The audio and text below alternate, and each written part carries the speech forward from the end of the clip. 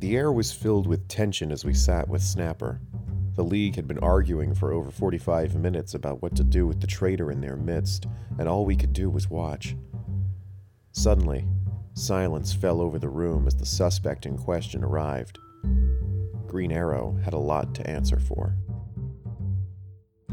Hi, my name is John. And I'm Matthew. And we are the DC Detectives. It is our job to go back through the annals of DC Comics history and chronicle the evolution of all your favorite heroes from start to every reversible finish. I have to get whatever this is. Oh, there we go. Okay. Oh no. There was a thing. Mike Lint. And I saw it forever and I could not see it. Anyway. Dead pixels. Yeah. So, we're back to JLA. This is what you've all been waiting for, presumably. Hopefully, if you at all care about this podcast. If not, hey, we haven't talked about the JLA in a long time, and welcome to your first episode, I guess. But hey, here we are. So, what we're going to be doing is doing a little bit of a recap first about who is in the JLA. And then we're going to start in with these 4 issues of JLA that we've got here that will go from mid-1961 to 1962. We're going to do another episode after this that goes from 1962 to the start of 1963, very specifically, because then some really big stuff happens in the world of comics in general and the DC universe in general. So, that being said, let's do a little bit of a recap.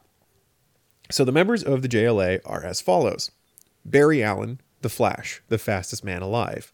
Barry Allen was struck by lightning while in his forensic science lab, bathed in chemicals, and now has the ability to run faster than humanly possible and beyond the speeds of whatever John Broome, Robert Kanigher, and Gardner Fox can believably write into their comics. He's just a cool dude. He's got a girlfriend named Iris, and he lives in Central City. Next, we have Hal Jordan. Hal Jordan is a test pilot from Coast City, which is somewhere in California, presumably, and he is a member of the Green Lantern Corps. We haven't explained what the Corps is yet so much as we've only met the Guardians of the Universe, who are the leaders of the Corps. They are these galactic police officers, for lack of a better term, but Hal doesn't know much about them other than that he now belongs to them, and the alien that died on Earth that gave him the ring and said that he was chosen to carry it is now made him a member of the Green Lantern Corps. Hal has a weakness to his ring, which is the color yellow, and he must recharge it every 24 hours. Other than that, he can just make constructs out of the ring of pure energy, pretty much of whatever he wants. The ring can do pretty much anything, like depower individuals, which he never does, or also make sentient creatures. We're not going to talk too much about that, but the ring has way too much power at this point in time. Aquaman, who is just Aquaman. He has no secret identity at this point. He lives in the ocean wherever he pleases. He has his sidekick, Aqualad, who is a kid who got cast out from Atlantis, who now lives with him. He must be submerged in water every hour, or he will dry out and die. He is able to communicate with sea creatures and has some moderate super strength and invulnerability capabilities. We have the Martian Manhunter. Jeans is an alien from Mars who was brought here to Earth by Professor Urdell's mechanical brain, which is just short for computer that does anything. It's a Swiss Army science computer. And the machine teleported him to Earth. He was stuck here for a while. He has now taken up the guise of John Jones, a very creative naming process for himself. And he's a detective in Parts Unknown USA. We don't really know where it is, but now he's also been actively showing up as the Martian Manhunter in the city and stopping crime. Next we have Wonder Woman. Wonder Woman is an Amazon from Paradise Island, seemingly immortal, super strong, super fast, can fly, also has an invisible jet. She is in love with a Army intelligence colonel named Steve Trevor. He's completely smitten with Wonder Woman, but not her alternate identity, which is Diana Prince, who is his secretary and also a lieutenant in the Air Force or Secret Intelligence Committee. It's not really quite sure. It's Army Secret Intelligence. She's based out of also Parts Unknown USA, presumably Washington, D.C., but she stops crimes and is, the only woman on the team, but she's not being Jean Grey'd, which I appreciate. In the sense that she is not, her power isn't that she's a woman, or her defining characteristic isn't that she's a woman. She's actually kind of a whole character because she has her own book. So she kind of avoids that trope. Obviously, there's also Batman, who is, the billionaire philanthropist and late at night playboy when Bruce Wayne, who has his sidekick Robin, who is Dick Grayson, who is a orphan child that he has adopted. Batman, as you know, his parents are murdered in an alleyway, and he vowed to fight crime and dresses up like a bat when he does so. He has a bunch of cool gadgets and is also a member of the Justice League alongside Superman. Superman, the last son of a dying world that exploded after his parents sent him hurling off into space, and he landed on Earth, was adopted by the Kents in Smallville, and now is the Man of Tomorrow, the Man of Steel, Superman. I really hope I don't have to explain Superman and Batman to you, but if you do, those are some really basic coverings of them. Batman has no powers, but he has tons of gadgets. Superman has every power, basically. Super speed, invulnerability, laser eyes, super breath. He can fly into space. He can travel through time. It's a mess. There's just a lot going on there. Now, we have the honorary member of the Justice League, who is Snapper Carr. Yeah, Snapper Carr is just a cool youth that lives in Happy Harbor, USA. I'm thinking Happy Harbor somewhere in like New England, Maine-ish. I believe has that feel. I believe in Young Justice it is actually Maine. They describe it's Happy Harbor, Maine, USA. Things looked way too temperate for Maine. I mean, I'm not going to judge. But Happy Harbor was the site of the first Justice League meetup in the Brave and the Bold comic. Brave and the Bold number 27, I want to say off the top of my head. 27, 28, somewhere in that range. Maybe 28, you're correct. Brave and the Bold number 28, where they fought Starro the Conqueror, which was a giant conquering starfish creature from space. It was a great story, and you should go back and listen to that episode where we talk about it. Snapper was not affected by Starro's mind control and helped the Justice League defeat Starro, and they were like, wow, you're a cool kid, why don't you be an honorary member, because we need that youth vote, because for some reason we haven't brought any of our sidekicks. We're not going to talk about that. However, in the last episode we covered with Justice League, a new member was inducted after some trials and tribulations that the League encountered. It was Green Arrow. Green Arrow is Oliver Queen.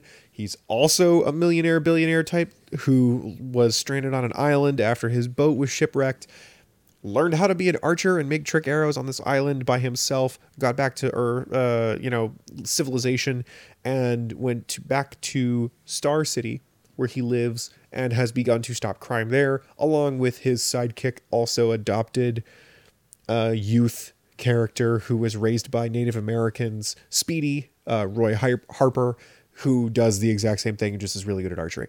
So we have the Flash, Green Lantern, Aquaman, Martian Manhunter, Wonder Woman, Superman, Batman, Green Arrow. That is your core hero team for the Justice League in 1962. And it is worth noting that Superman and Batman, because they're so popular in their own comics, they're there, but they are rarely center stage. They hardly do anything and or show up at all. Yeah. Let's put it that way. Snapper Carr is, like we said, the youth kind of stand-in character to allow children and young people to feel like that's how I would be if I was a friend of the Justice League. He doesn't do a whole lot, except now when we talk about him in these next couple of issues. But Snapper is just pretty much just a kid. He's a baseline human, 15, 16 years old. I want to say I'm erring on the side more of 16. He talks very hip for a 1960s kid. Like, he talks like a beatnik sort of a kid, even though he dresses like a greaser. We're not going to talk about that. He's got the leather jacket and stuff. Like, he doesn't look like a beatnik, because when I think beatnik in my head, he's got like a turtle. Or is it the Letterman? It looks like, it might be a Letterman. So he looks more like a preppy kid than he does a beatnik. Yeah. Because he's not wearing like, the turtlenecks and has glasses or whatever, and like tight fitting jeans or something. Like, he looks like a white bread middle America kid who happens to say like wowzers or that's Coolsville. And it's like, that's not what a child like that would say. But I don't know. I wasn't alive in the 60s, so I couldn't tell you. Hopefully that little dramatis personae that we just gave you helps you not get lost in the cacophony that is about to occur. Because look, it's not like this was Challengers of the Unknown where it's just Red, Rocky, Ace, and the Professor. And three of them are interchangeable. Yeah, and it's like one of you is Ben Grimm from the Fantastic Four, and the rest of you are all basically no one. You're all kind of Han Solo, essentially. We will continue to probably do this every time the JLA lineup changes, or we have a break from JLA and we come back, just because it'll be easy, because you'll forget. You'll be like, who's on the JLA again? Now you know. So Gardner Fox is still writing these, and I gotta say, the 1960s Gardner Fox, I'm digging his abilities. He's coming off of course, Hawkman. Bottom line, Gardner Fox is writing better stuff now. We've seen it happen. We know he can do it. Mike Sikowski and Bernard Sachs are doing the art. So Sikowski is doing the pencils, Sachs is doing the inks. So, like I said, we have got 4 issues to cover. They're kind of long because these are full-length book stories, kind of like the Superman mags, the Batman mags, the Wonder Woman mags, and occasionally Flash comics, when it's not Kid Flash interchangeably. So, we're going to start with Justice League of America number 5, June, July, 1961. Immediately after Green Arrow is inducted into the League, he is the center of a treason plot to the League, and the League accuses Green Arrow of being a traitor and betraying them during their most recent outing, fighting a bunch of villains. Which, first of all, I have to say, I think that's the first instance of villain team-ups that we've encountered. Rogues? Yeah, straight up villain team-ups. Or I mean, we might have had a Rogues. No, we have not. No? We have not had the Rogues team up in Flash. Oh. We have not had the Flash Rogues team up against Flash. Fair enough. We have the first 3 villains that Green Arrow, Wonder Woman, and Flash fought were Captain Cold, Professor Menace, and King Clock. Green Arrow is to King Clock as Wonder Woman is to Professor Menace as the Flash is to Captain Cold. They're their respective villains. Conversely, for the other 3 members of the team that were involved in this adventure, you had Electric Man, Monty Moran, and the Puppet Master. Monty Moran was for Martian Manhunter. Electric Man was, if I remember properly, a Aquaman villain that came and went, and the Puppet Master was also a come and gone Green Lantern villain. So the reason Superman and Batman were not mentioned in this is because they were off doing other shit at the time. So during this trial, they say, hey, Superman and Batman and Snapper Carr weren't there when all this went down. How about you guys be the jury and we present our evidence? I do love the degree to which they lampshade the fact that continuity nerds like ourselves would be like, but where were they? Yeah, exactly. Where were the most important characters for your brand? Not there. Doing other things. One's quite literally the D in the DC. Yeah. I want to say their excuse is that like Superman was like traveling through time and Batman was doing something like they were literally doing their own probably like Brave and the Bold or World's Finest adventure, and like that was happening at the time this was occurring. So they've returned. They are now on the jury to see whether or not Green Arrow is a traitor or not. And during each of these situations against these 3 villains, apparently Green Arrow's arrows were used to either help the villains get away or somehow inconvenience the heroes to allow the villains to get away. And so they're like, you're obviously in cahoots with the villains, otherwise you wouldn't have let them get away. And Green Arrow goes, okay, it's my turn to defend myself, because obviously this is how juries and trials work. I'm going to explain to you that every villain we fought was a robot.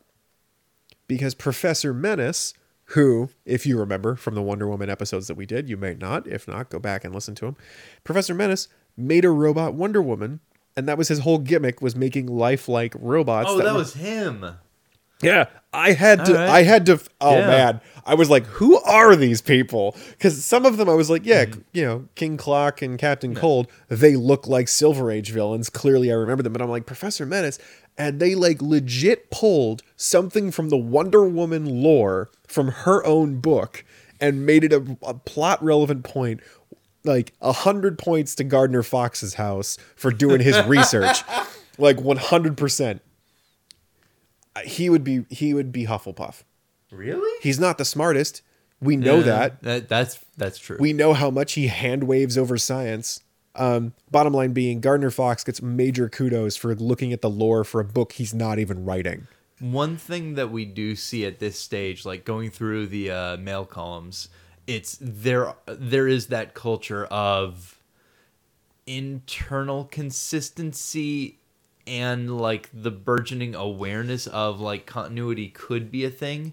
It's not really yet, but that sense of, oh, there are these characters and they should exist. Right. They are doing those brownie point pulls. Yeah. So Professor Menace apparently made a bunch of robots in Green Arrow's defense, and he's like, and all these villains are robots because they weren't breathing. I could tell that they weren't breathing because there was no mist coming from their mouths when we were in the cold cave with Captain Cold and King Clock, so they clearly were robots, and the other guys were robots because of reasons. And he goes, and I'll prove that I also know who the real traitor is. It's Green Lantern, because that's not Green Lantern, because his ring worked against something yellow when we were fighting the fake Puppet Masters monsters.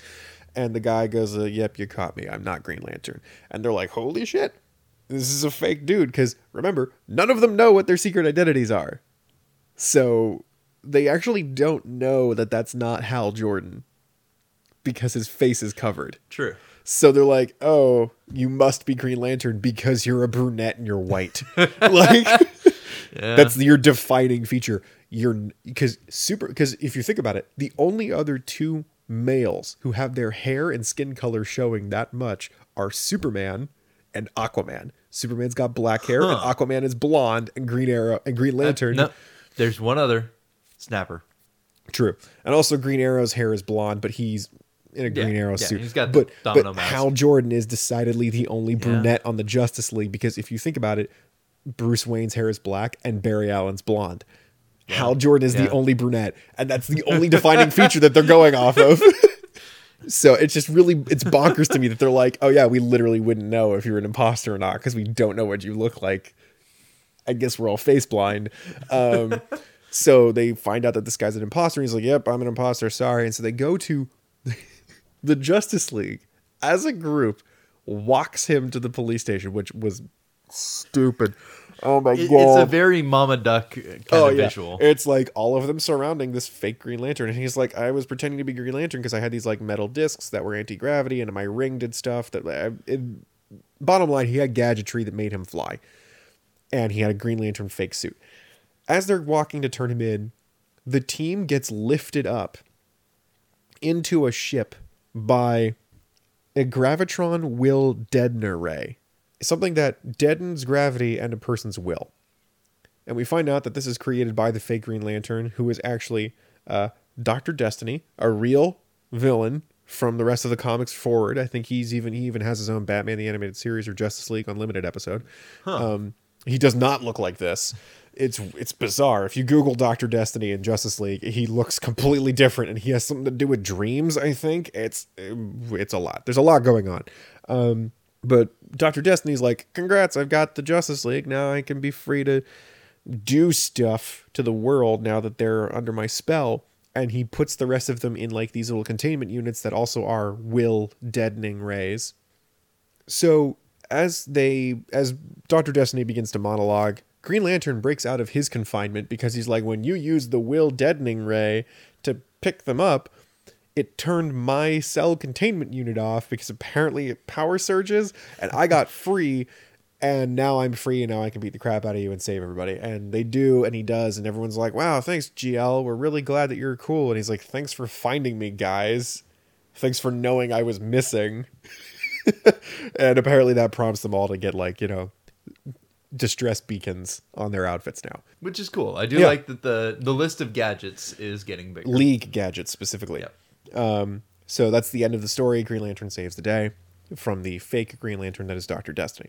Justice League number 6, September 1961. Oh boy. Professor Amos Fortune develops a machine that essentially puts a person's good and bad luck out of whack so that he can control it artificially and make a person have bad luck and make himself have good luck. So he tests it out in the Justice League to make sure that they all get bad luck while doing mundane Justice League things. It doesn't stop them from doing whatever their job is doing. It just hinders them and makes them look kind of stupid. And he's like, fantastic, my dumb outfit and gadgetry work. And everyone's like, yeah, it's a really weird color scheme, black and white, yin-yang sort of a thing going on, and it's not doing too well. It's very Dickensian, yin-yang, black and white. Like, it's got like a long coat, and it's like a 3-piece suit, and that was a combination of phrases. Like, I was trying to figure out where the Dickensian side was coming from, but he's dressed like a Charles Dickens character, but like in black and white tones only. It's very weird. And he's kind of like portly, and he's got like a bald patch, and he looks like Dom DeLuise, I guess, if that's a reference that you're gonna get. Thanks, fans, all 10 of you who understand what that actor looks like. He's like, perfect, now my machine works. Now what I'm gonna do is just like point it at myself and give myself infinite good luck for the rest of my life, and just hopefully that works out for me, I guess. So the Justice League, who's like, well, that sucked. We had a bad run today. Where's Superman and Batman? Oh, they're gone doing other things again. So it's just the B team, I guess, which is everyone else in the Justice League, sans Batman and Superman. And they're like, well, it's an off day. We haven't had a Justice League emergency in a month, which means we meet up, as a group arbitrarily, and we answer mail. God, I forgot about that aspect of this And issue. so they pull some mail out that Snapper's like, hey, you have requests. Like, they take requests, like, and they go on the most Scooby-Doo bullshit adventures that are the biggest waste of time ever for them. I wouldn't even put this on the Challengers of the Unknown. Like, there is no team that we know of right now that is equipped to deal with this level of mundanity, except maybe the Sidekicks. And they haven't become a team yet. These are some Teen Titans level meddling kids hijinks. Now, these two requests are, a young woman is saying, like, I'm going to lose my house that my grandparents and I live in, and if we don't find money on my property. And they're like, sure, we'll go deal with that. So Green Arrow, Flash, and Martian Manhunter go to that. And Aquaman, Green Lantern, and Wonder Woman go to this other one, which is a museum is like, we keep getting robbed, help. And I'm like, really? All right. So in the middle of the story, these two groups go away, and Professor Fortune is like, I wonder where my good luck will take me. And it takes him to, of course, both of these situations where he gets some good luck and finds the treasure on the girl's property, and then also figures and finds the stash of stolen museum items and sells them and becomes super wealthy. Now, mind you, the Justice League at the girl's house, they find oil on her property and she sells it and she makes $1 million mint dollars. It doesn't matter. She gets rich and she leaves with her grandparents. Anyway, and the museum thief is caught. Hooray. So the group reconvenes and they're like, wow, that was some weird luck that dude showed up and like found all this stuff and profited. They're like, that happened to you too? And he shows up at the JLA headquarters in Happy Harbor. I don't know where it is. They haven't established where it is. I think it's Mount Justice, but they haven't named it yet. I think that's where they are, is Mount Justice. I forgot that was what that place was called. And so they're like, and he's like, what a coincidence. I'm going to use my bad luck on all of you. And they all incapacitate themselves. He keeps them hostage and he's about to basically overload them with bad luck so that they all presumably die from bad luck. Something so terrible befalls all of them that is so unlucky that it kills them all. And then Martian Manhunter's like, not on my watch, and beats the crap out of the guy and, balances everybody's luck out. And the guy's like, how could this possibly have backfired on me? And he's like, I'm not human, and your machine is specifically targeted at the human luck gland that I guess is now DC canon. Yeah, I want to go on record. Like, first off, if we took everything that was established in these stories, like as DC canon, like there are too many laws of nature that get just turned willy-nilly. Yeah. Science, magic isn't real. Next issue, magic is totally real. Yeah. You just have to do it the right way. Yeah. But Amazon don't believe in magic. What? I want to go on record as saying that luck glands is stupid bullshit. This is why he's not in Ravenclaw. Yeah.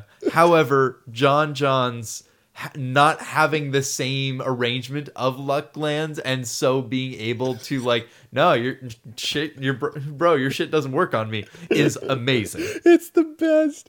It's such a purposive plot. Like, it really is. Plot devices, Mr. Frodo. Plot devices. It's so good. Oh man. And he just beats him up and saves everybody. And everyone's like, good job, Martian Manhunter, on literally just being you. Not that he couldn't morph into anything that he wanted to be and then have a human luck gland, but we're not going to jump down that rabbit hole because we totally would if I had my day in court, and we're not going to go there. But yes, Professor Fortune is arrested after misuse of his luck machine on an alien that doesn't have the same physiology as the rest of us. Attempted luck transfer on an alien species. That is at least 10 years in jail. Gotta be.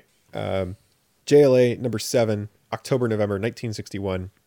Snapper and his girl, presumably girlfriend or gal pal, go to a fair and go into a funhouse that transports them to another world, straight up to another planet. And Snapper's Justice League distress signal, thank God, works from that far away.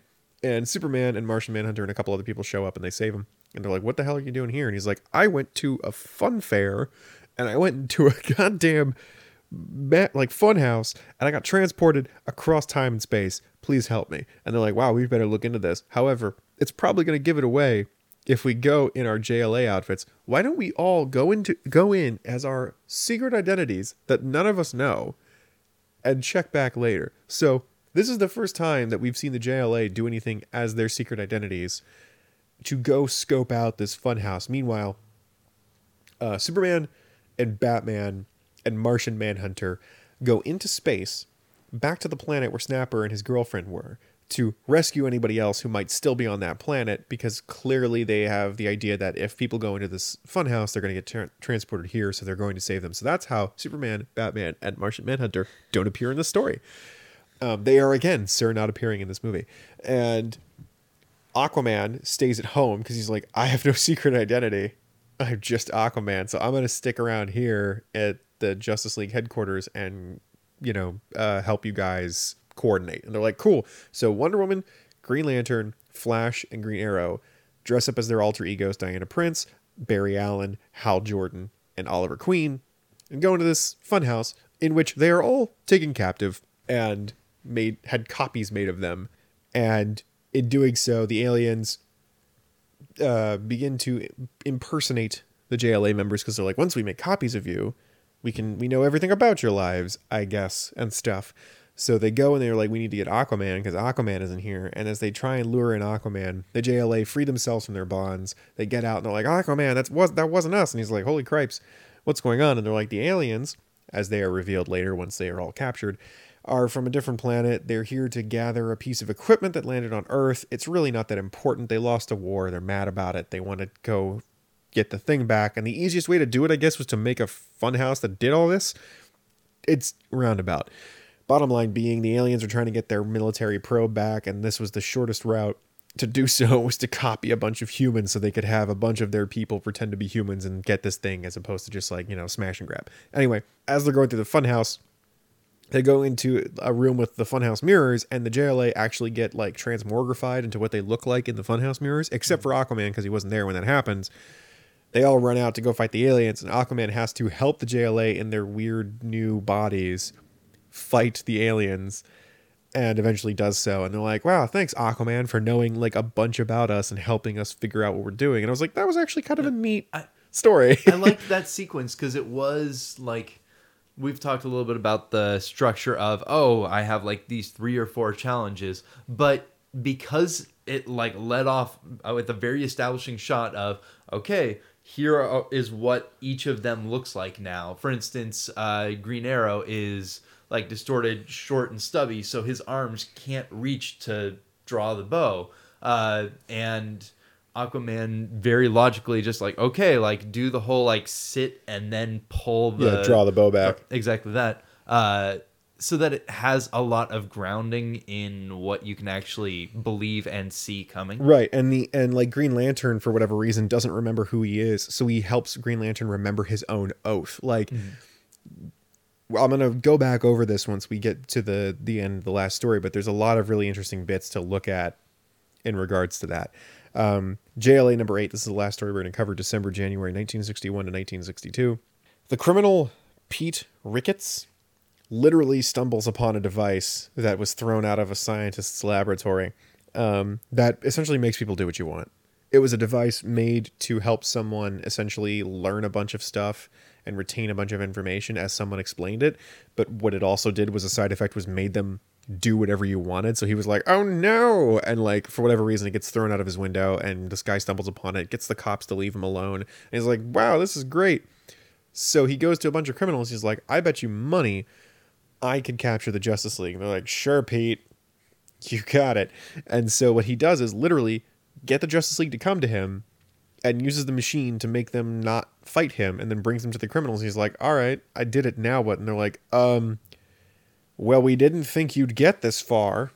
so can we buy the Justice League off of you and like maybe kill them? And he's like, better counteroffer. Why don't you make them do crimes for you? And they're like, that is a better offer. Now we must auction them so that we all get different members of the Justice League to do this with. Again, Batman and Superman are not here at this point. So it is Wonder Woman, Green Lantern, Aquaman, Martian Manhunter, Green Arrow, and The Flash.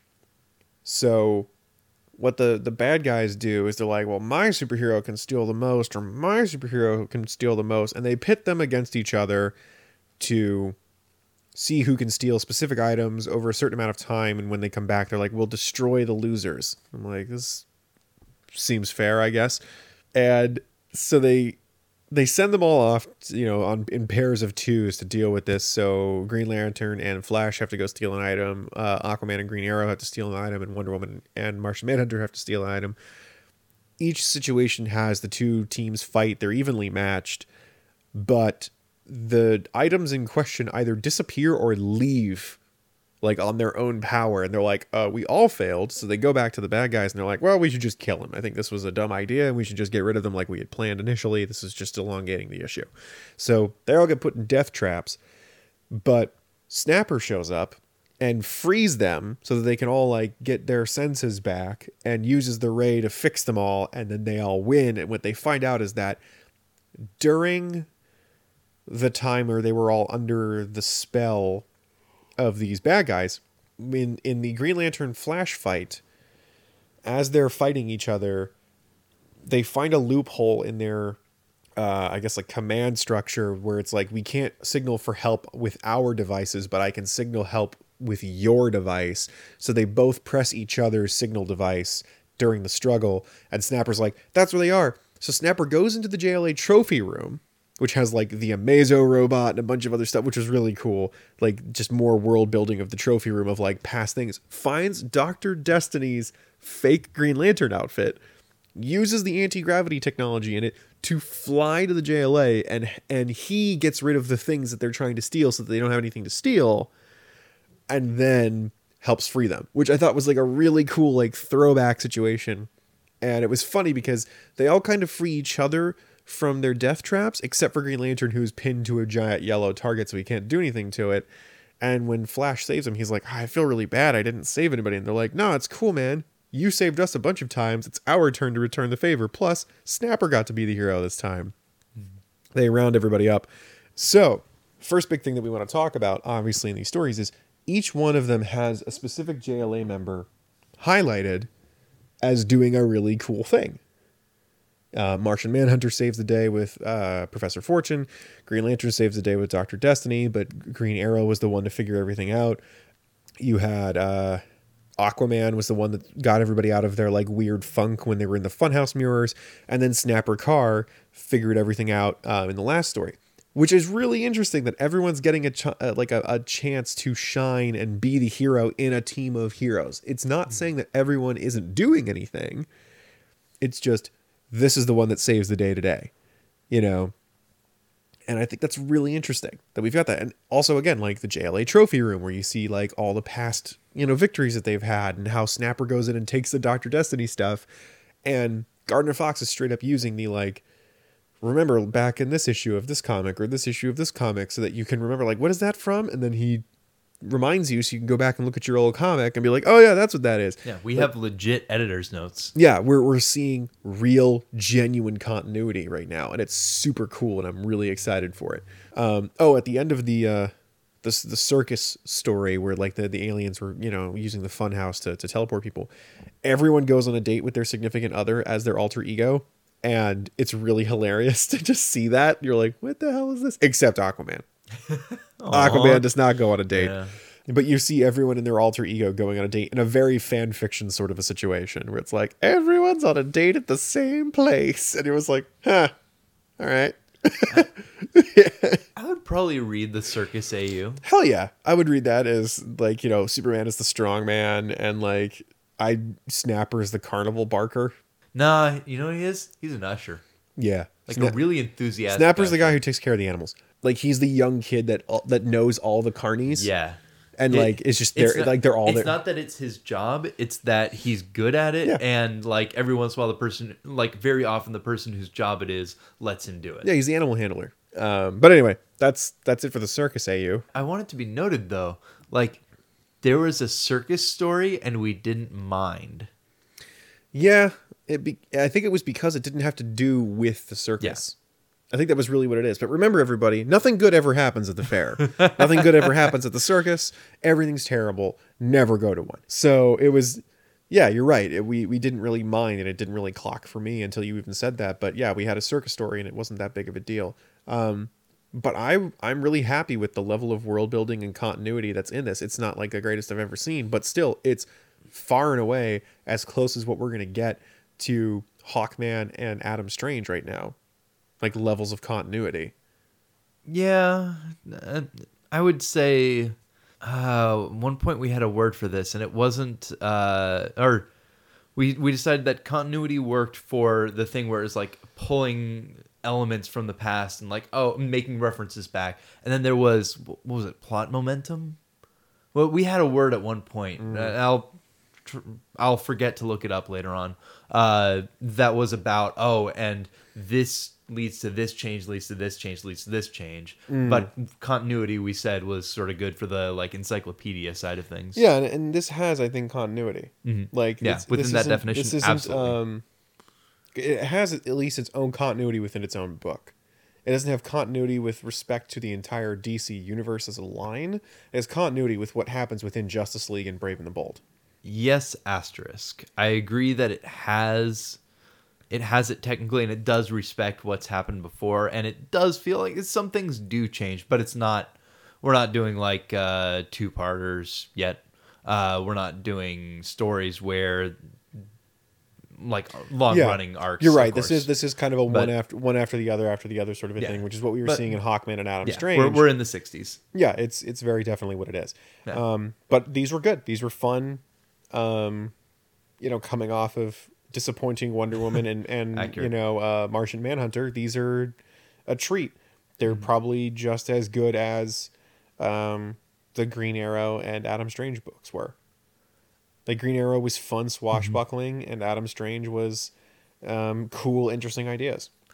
I'll agree with that. I was a little bit cooler on him than you were, but fundamentally, like, I mean, inoffensive in the sense of like nothing was bad. Yeah. I was tired reading it, but I think it was more that I was tired when I was reading it, and it was like, okay, nothing made me like sit up and take notice and like jolt myself wide awake. But there were good bits. A lot of the scenarios were, that's clever. Yeah, it's Challengers of the Unknown. Yeah, I'll agree with that. Do you have notes? I do. All right, let's go notes. I have down I have missed Snapper Carr. Snapper Carr is just like it's solid. I don't mind him. No, I like Snapper too. Yeah. It's rather impressive how different my reception is of him than basically every like sidekick that was introduced in the Golden Age. Yeah, he is no Doiby Dickles. There are some bits of the art here that I like. Like first off, like the paneling, there are a lot more like super tall shots, which are interesting, and I liked. And also, I don't remember what was the name of the artist? Zukowski. He does a pretty good job of making characters look like beaten down. Like there's a bit where Aquaman is trying to swim. Fucking love that. Yeah, panel. No, that looks like he's climbing up a waterfall. Yeah, and like it was awesome. The climbing itself isn't that great, but he looks worn the fuck out, and I'm super down with that. These are characters who don't look perpetually perfect. From the same issue, I have the phrase, "Of course, giant puppets." A sentence said by no one ever. Right. Oh, this one's fucking fascinating. So one of the things, the way in which I read these comics, one of the upshots is that, one of the upsides, I always forget that upshots isn't just the positive things, it's like the takeaways, which I did not know for like 28 years. But one of the upsides of the way that I read these comics is that I can read like the letter pages or see the ads. And I stumbled across this gem. It is a student from a high school newspaper. One of the editors published like it reads like an editorial. Right. So I'm going to assume that's what it is. About the positive effects of comics.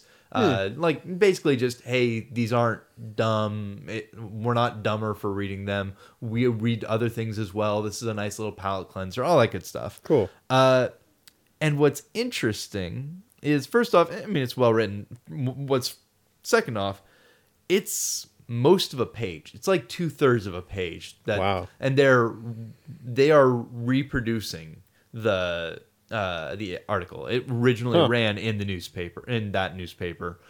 This is them reproducing it in full. Third, and this is really fascinating, it is from the Jackson, Missouri high school newspaper, The Squalor, and it is it's an editorial by Gary Friedrich. I'm probably mispronouncing it, entitled "What's Wrong with Comics?" as a rhetorical question.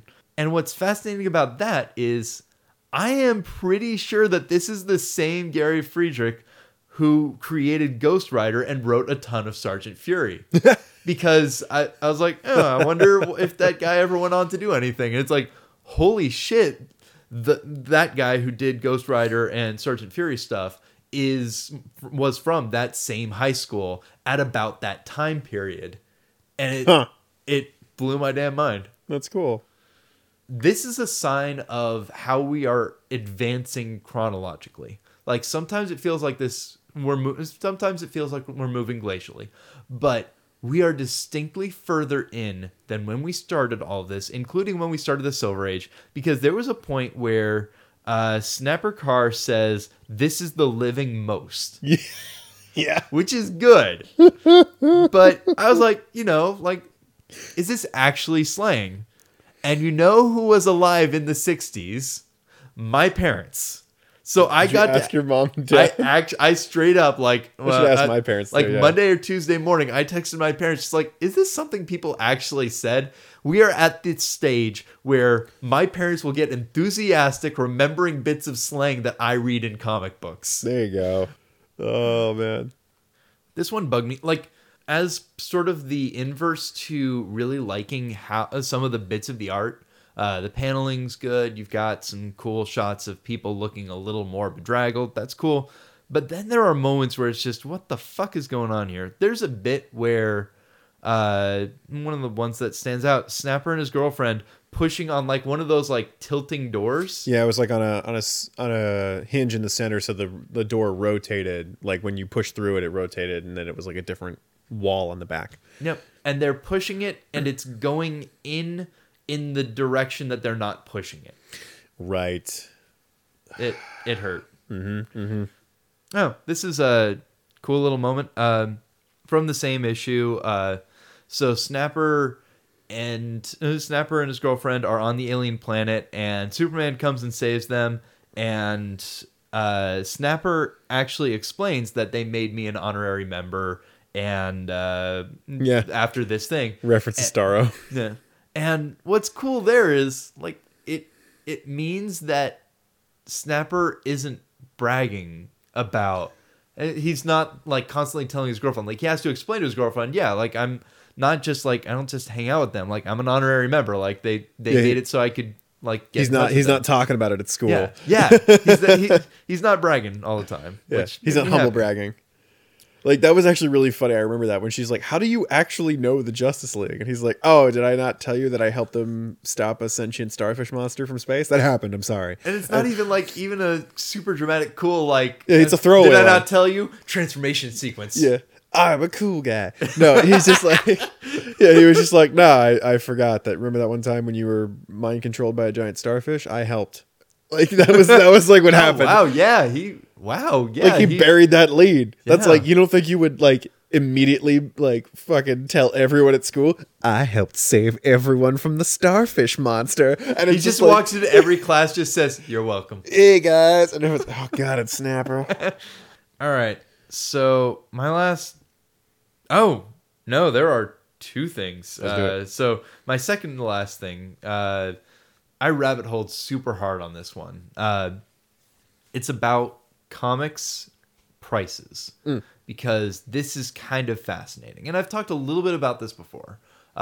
Specifically, like right around this time, DC Comics are mainly 10 cents, but they're marked as sometimes they're marked as still 10 cents, specifically in opposition to Dell Comics mainly, which had gone to, I think, 12, might have been 15, and just immediately all their sales tanked. And they were the ones who had Donald or Scrooge McDuck, Right. a lot of Disney stuff, a lot of other like branded things. So they needed to make a little extra money to cover the cost of the brands. But so from the perspective of the JLA, like I just kind of, I wonder, like tracking through 1980, where do the price change? How does the price change? Turns out a lot. Yeah. So this is actually legitimately fascinating.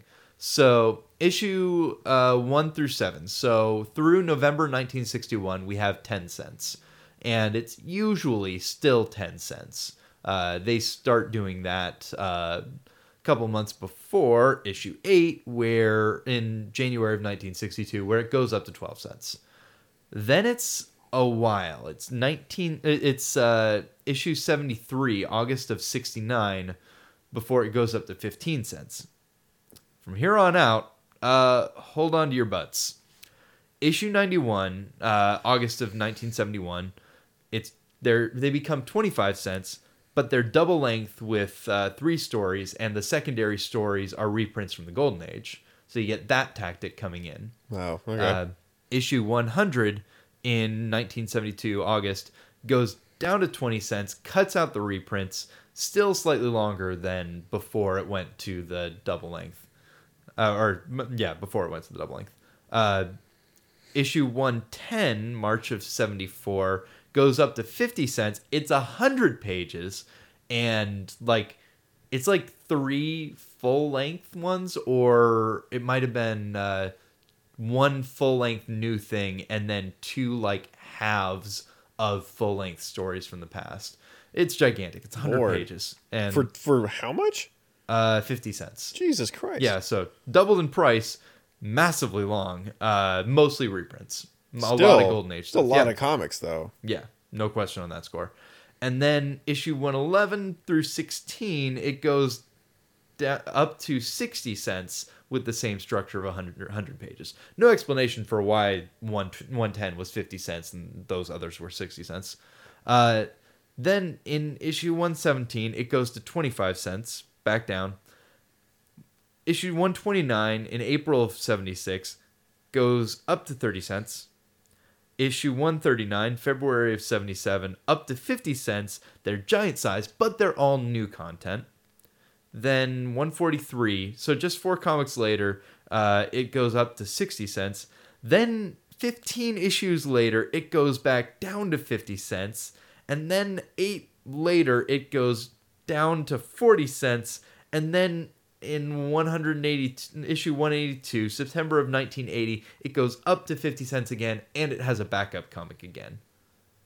What the hell's happening over I there? don't know. Like, it changed. I want to go back in time and be like, guys, figure it out, all right? Like, you can't release another comic until you figure this out for, like, a year. Just a year. It had a net change. It had 5 price changes between February of 77 and September of 80. And it's like a scale where it goes up and then down and then up again. Yeah, it's like a seismograph. Actually, yeah. Oh, wow. It is a perfect sine wave. Goes 50, 60, 50, 40, 50. Oh, good. That's not weird. It's interesting stuff. Like, Yeah.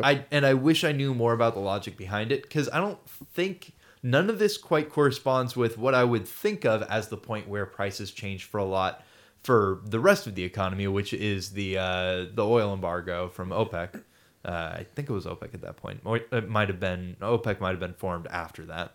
But one way or another, the use of the oil weapon. Right.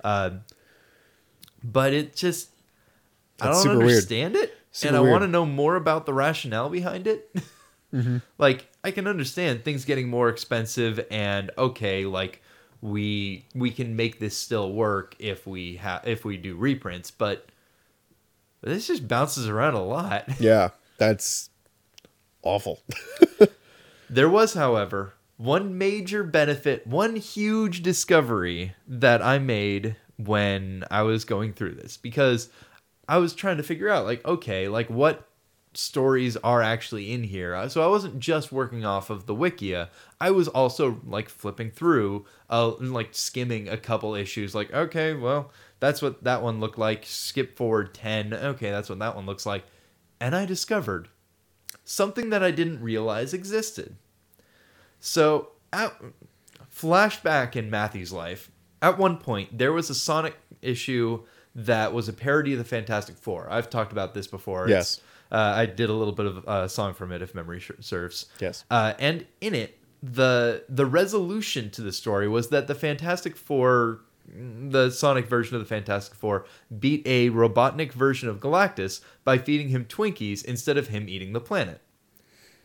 And holy shit, apparently this was a real thing in the 70s. I was flipping through comics looking at prices, and one had Batman and Robin defeating a mummy with Twinkies in like a one-page little story that showed on, I think, the inside cover of an issue of JLA. It, like... Oh, good. Yeah. Oh, good. And it's exactly the kind of product placement you think it is. Like, it's written pretty on style. The art ain't bad. It's... Quickly, Robin. The spongy cakes of a Twinkie will fill his hunger. What the fuck? Oh, God. Let me see if I can bring it up, because... This is ridiculous. Yeah. I don't think I have the link saved, but which is too That's bad. good. That's rich. But yeah, so apparently this was for 7 years, from 1977 to presumably 1982. Hostess had ads in both Marvel and DC. It's good shit. yeah, like what we do see at the point that we're reading right now, we do see like brand comics in the sense of there'll be like a half page thing of like Tootsie Rolls, or Tootsie Pop specifically, I think, would have like here's this guy who has like basically like roller skates, and that's what he's known for. I think his name is like Speed, but he's just a kid. He's just a kid, and it's like, oh, I'd better that person's running away with that person's purse. I should go report it to the police really quickly, and I can get there fast because I eat my Tootsie Roll Pops, and that gives me energy, or some shit like that. But it's never the comic characters, right? And it's never a full page. But 1977, Batman and Robin and the Mummy. There we go, and Twinkies. Yep. All right, do we do recommendations? Yes. Do you want to go first? Sure.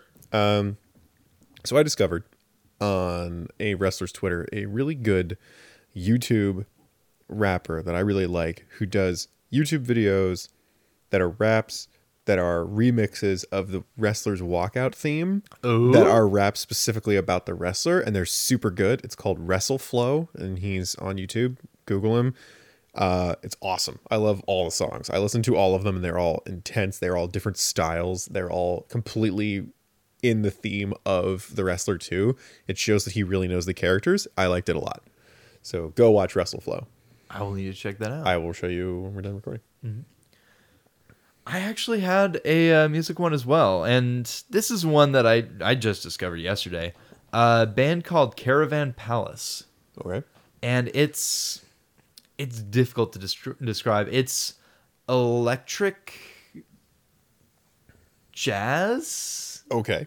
Kinda. I'm in. It's definitely a little more electropop with jazz as sort of the instrumentation. It's got that kind of warbly saxophone. Sure. Kind of the way I describe it. And fast talking vocalist over it. It's weird and interesting. Like there's I wound up having like one of those like auto-created YouTube playlists based off of, oh, you watched a lot of this, a lot of Nightcore Thanks, algorithm. Music. Yep. And it was also a really cool music video. It was very Black Sad, actually. Oh. Just some cats in varsity jackets walk into a strip club and violence ensues. With as it always like does Dobermans in fancy business jackets. As it does. They're taking shots of milk. I love it. It's a lot. Weird things. It's very like weird French electropop, I guess. It's a lot of phrases. Yeah. Accurate. No, I like it though. But yeah, cool. I've enjoyed it. Like, I don't know how deep I'll go, but like I put it on for like 20 minutes at work and it's like, okay, this is good. Like, this is good get stuff done music. Yeah. All right, cool. I think that about does it. Yes, I think it does. So next episode, we're going to be doing more JLA. Woo. So get ready. We're going to go through 1962 to 1963. We'll see you all next time. DC Detectives can be found on SoundCloud and iTunes. We are now also on YouTube and Spotify. Check us out on Instagram and Twitter. It was almost worth the price of admission just to hear a superhero say the words luck glands with a straight face. The League's adventures were zany, but unlike many Silver Age stories we'd heard, they were well structured and satisfying, and Gardner Fox was starting to weave in items and villains from past stories. We reviewed our notes and set our alarms for the next session with the League. Things were starting to get interesting.